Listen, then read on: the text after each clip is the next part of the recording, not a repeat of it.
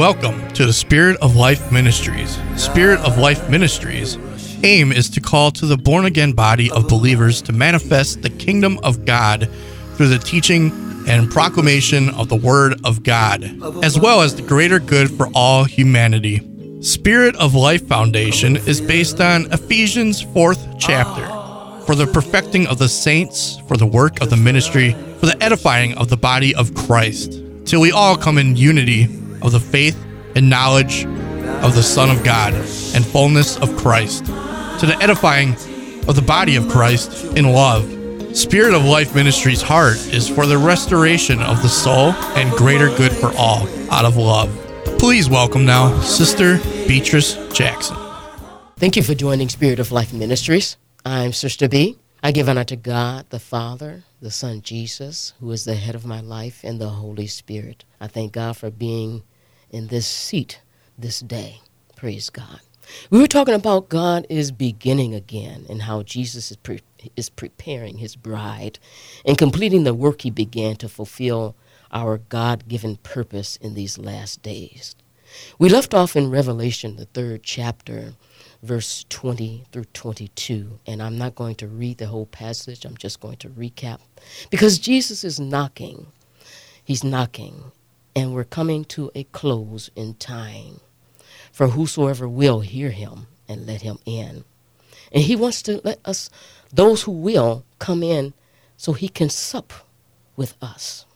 And that word sup means supper.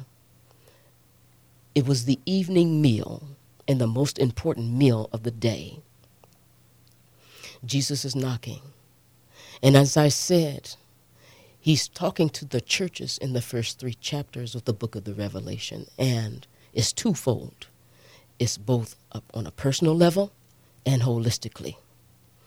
And some of us have shut Jesus out on a personal level and holistically in the church. And he no longer has place or preeminence in our services or our lives. He's not reigning supreme, or he's not superior or the main focus anymore. Whereas programs and anniversaries, appreciations and birthday celebrations have taken his place. And the Lord wants us to return to him. He wants us to be faithful to him and the things of God the way we once were with him. Praise God. Now, we talked about a couple of things in our last broadcast. This time we're going to focus on God is calling us back to that life of consecration in him, where we were separated unto him. Praise God. Let's go to the book of Revelation. We're still in Revelation. And let's go to chapter 2, starting at verse 1. And it reads, Unto the angel of the church of Ephesus write, These things saith he that holdeth the 7 stars in his right hand, who walketh in the midst of the 7 golden candlesticks. Now the 7 stars are the 7 angels, and the 7 golden candlesticks are the church. Verse 2, I know thy works and thy labor and thy patience, and how you canst not bear them which are evil, and thou hast tried them which say they are apostles and are not, and hast found them liars, praise God, and has borne and has patience, and for my name's sake has labored and hast not fainted or lost heart, praise God. So he's saying here in these first 3 verses that he knows our works and our labor and how we were faithful. We were faithful, and we held to the truth. We hold to the truth and the ways of God, and don't like any falsehood to make it short.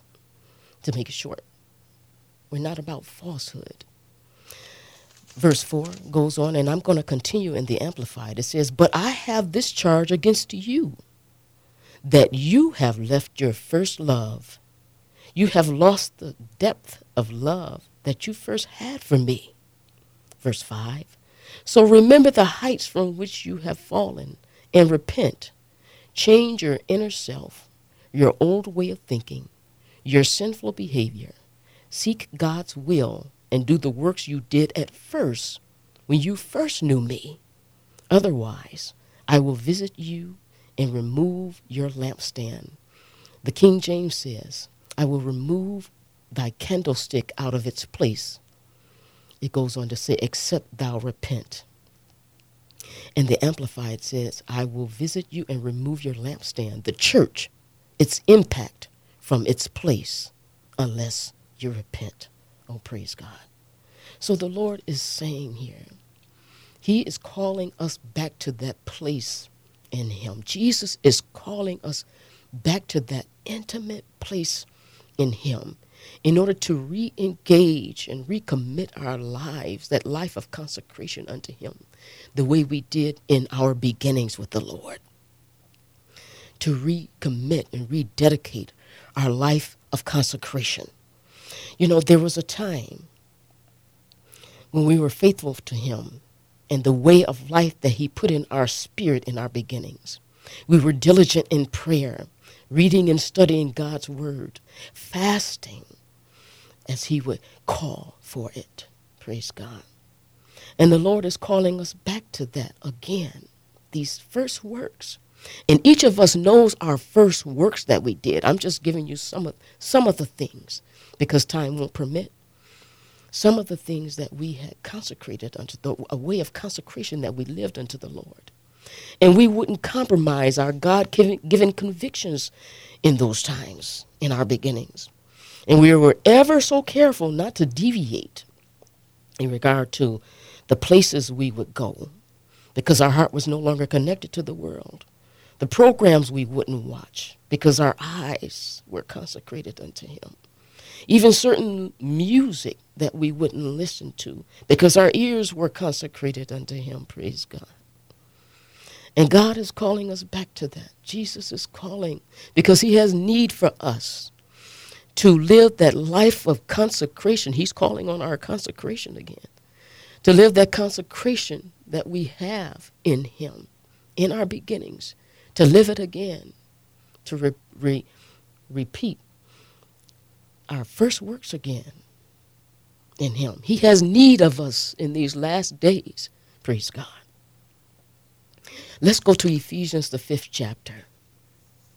And Ephesians is the book of the true church. This epistle lays out the picture of the true church of Jesus Christ. And it just so happens that he's speaking to the church at Ephesus in Revelations, the 2nd chapter that we just read. Let's start at verse 14 in Ephesians, the 5th chapter. And he reads, he says, wherefore he saith, awake thou that sleepest, and arise from the dead, and Christ shall give thee light. And he's talking to born-again believers, those of us that are children of God that have fallen asleep. Verse 15, see then that ye walk circumspectly, not as fools, but as wise. That word circumspectly means cautiously, redeeming the time because the days are evil.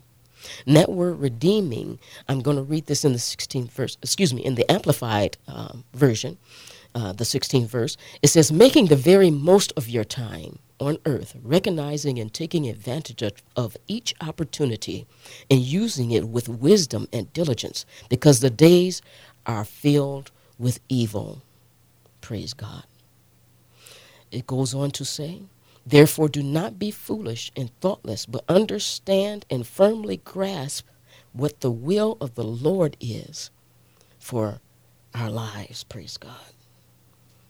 So he's asking us to re-engage in the times where we were fixated on Jesus and our life in salvation, and we wouldn't allow anything or anybody to distract us from what God had infused in our spirit and in our heart as how to live this life of salvation in Jesus Christ. Praise God.